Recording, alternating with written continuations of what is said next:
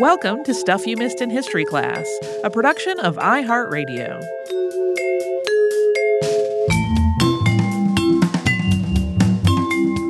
Hello and happy Casual Friday, and welcome to our Behind the Scenes Minis. I'm Holly Fry. I'm Tracy V. Wilson. Tracy, the first thing we talked about this week was the Anglo-Zanzibar War. Here is a true confession.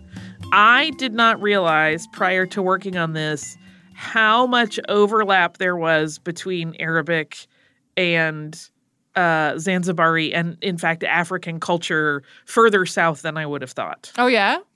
Like, I didn't realize that, there are still think pieces being written today about how Zanzibar's culture continues to be infused, with the cultural kind of migration that happened with the Omani occupation. Mm-hmm. And so it's just one of those things that in my head, I think I had kind of partitioned off like the Arabian Peninsula and then Africa as two separate things. And I really didn't think about how much they obviously would have crossed over and commingled. And in fact, in many cases, because of these occupations, families formed that were inclusive of people from both of those cultures, and then went on to shift the makeup of the peoples that lived there. I was completely ignorant to all that. So this is the more you know moment in my life. What led you to picking this particular episode? I really, really like looking a little bit more deeply at things that are often reported in those. I talk about it in the episode. Like, this appears on a list of like nutty moments in history. Oh, right. And it's like, that was people's lives. And I bet they didn't think it was nutty or hysterical. Right. You know what I mean? There was a lot going on there that we tend, when we do things like that, like make lists like that, to gloss over, and it gets easy to forget how important these moments are to actual humans, in the contemporary setting. Yeah. I look at those lists sometimes when I'm like struggling to pick an idea. Mm-hmm. Sometimes I'll go find some like kooky incidents in history list and see if there's something there that resonates. Because like sometimes those lists do have interesting topics I might not have stumbled across myself, but at the same time, they are very glossed over. Yeah, that's the thing, right? Is that there are often very interesting events that get included on those lists, but they're not really treated with a lot of depth, which is kind of just the nature of the beast. I'm not trying to dog any site that does those, or it's just you can't really convey the nuance. And like in the case of this, you see that it was a couple hundred years of like lead up and this battle over slave trade and cultures trying to manipulate one another in different ways that lead to that moment that seems sort of silly if you only look at it outside of context. Yeah. When you realize like there were, familial issues among the Omani rulers and the Sultan's lineage, which was not necessarily inherited the way we would think of in the case of like a European royal house. And so that's why there were these contests for power at times in that side, as well as, the British trying to manipulate who was going into power.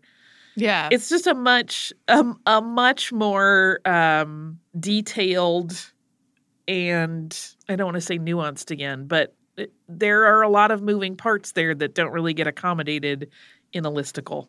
Yeah. Well, and there's also the aspect that you brought up that I had not really thought about, the British efforts to end the slave trade being rooted in an attempt to destabilize everything.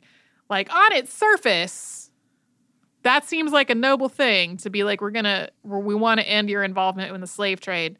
But having as an underlying motivator of that being like, because your culture will fall apart financially. Yeah, we can get a better foothold here if we force you to do this. Yeah, it would have been way more noble if they were like, hey, we really need to abolish the slave trade. We understand your economy is largely based around it. Here's how we could shift. They don't ever introduce any of that. It's just, no. And now also you will have to pay taxes as a protectorate. Yeah. It starts to pretty quickly look like, oh, this may have been noble for some of the people involved that were pushing for this abolition, but ultimately it was also a power grab. Yeah, that it's like the opposite of what we talked about with Paul Cuffey, attempting to establish like other industries in places that had just been destroyed by the slave trade to try to transfer people to a different economic source. Yeah, there was none of that going on. The other thing that's sort of heartbreaking when I look at this, because you and I both, when we're looking at a conflict like that or at some sort of power struggle where multiple countries or states are kind of all jockeying to have power over one particular place, we try to look at all of the people's involved perspectives. Mm-hmm. But the trick with this one is that there are certainly a lot of history on this written from the British perspective, and we have those treaties that Britain and Germany and France participated in, as well as Oman. And the journals of, for example, like Basil Cave are often referenced to describe what went on. And then there are Arabic scholars who will talk about the history from that perspective. But what really, really, really gets lost is the perspective of the peoples that were descendant of the Bantu peoples that went to Zanzibar and settled it permanently. Yeah. We don't really have a whole lot of information on what they thought of essentially being set aside as like a figureheady, unimportant, fairly powerless. Oh, yes, you still have your kings and queens, but they can't actually do anything. They were still respected culturally, but they didn't really have much power. And so we lose that whole part of this piece of history because they kind of just got bulldozed. Yeah. Sorry to be a bummer.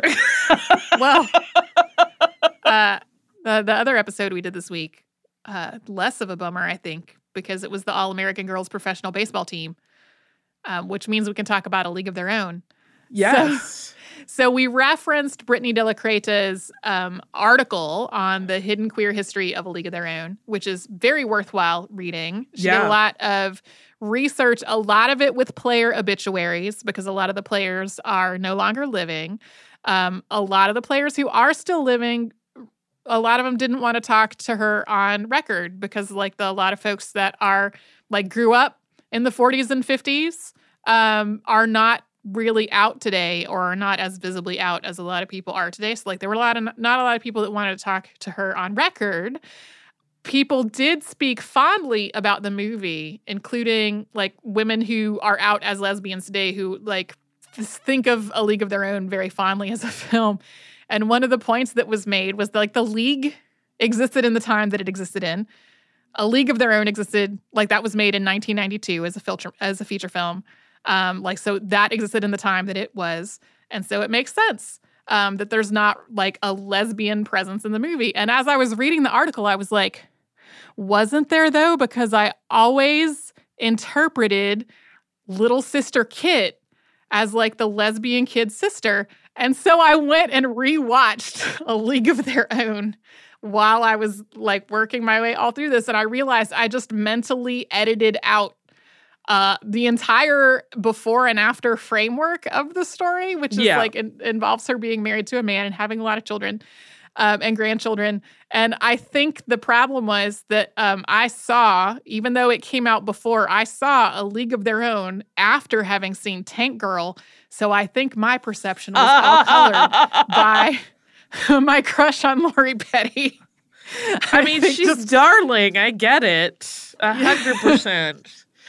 I love her in that movie. League of Their Own is very popular at our house. I haven't watched it in a while, but Brian does quote it a lot.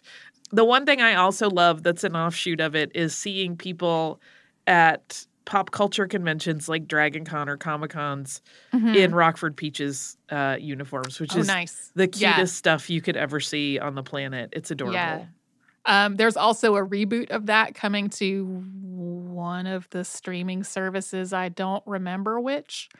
I also wanted to take a minute to talk about, we mentioned in the show that today it is still a stereotype about women in sports being lesbians. And of course, that is a stereotype, but also there are lesbians. And in my lifetime, we have gone from Billie Jean King being outed against her will in 1981 and it being an enormous scandal and her losing contracts. And she was later into her career at that point, but still it was damaging to her career hugely. In my lifetime, we have gone from that to Megan Rapinoe doing a cameo on the L Word Generation Q. Yeah. That is such a colossal evolution of women in sports, women athletes, the perceptions of women in athletes, and specifically the perception of lesbians as athletes, which I find really moving and profound. It is. I mean, it's one of those things where it's we still have so far to go in so many ways, but when you point that out, it's very moving. It's oh, we're making progress.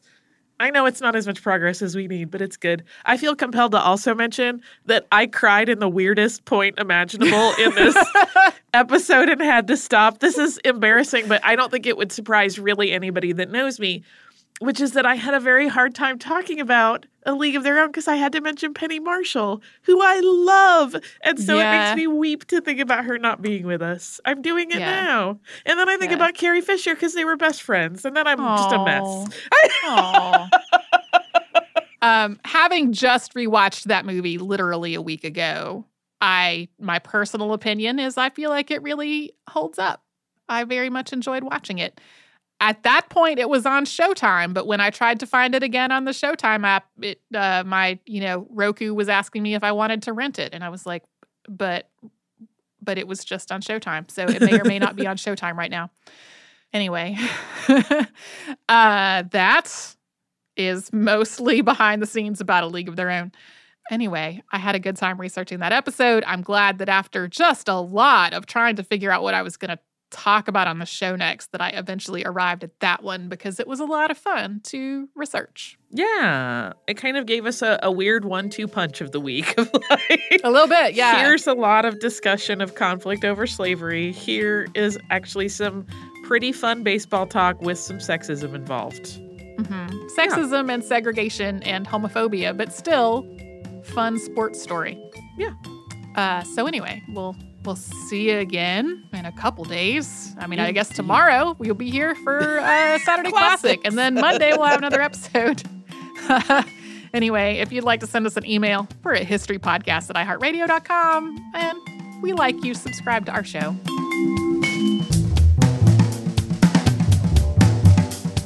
Stuff You Missed in History Class is a production of iHeartRadio. For more podcasts from iHeartRadio, visit the iHeartRadio app, Apple Podcasts, or wherever you listen to your favorite shows.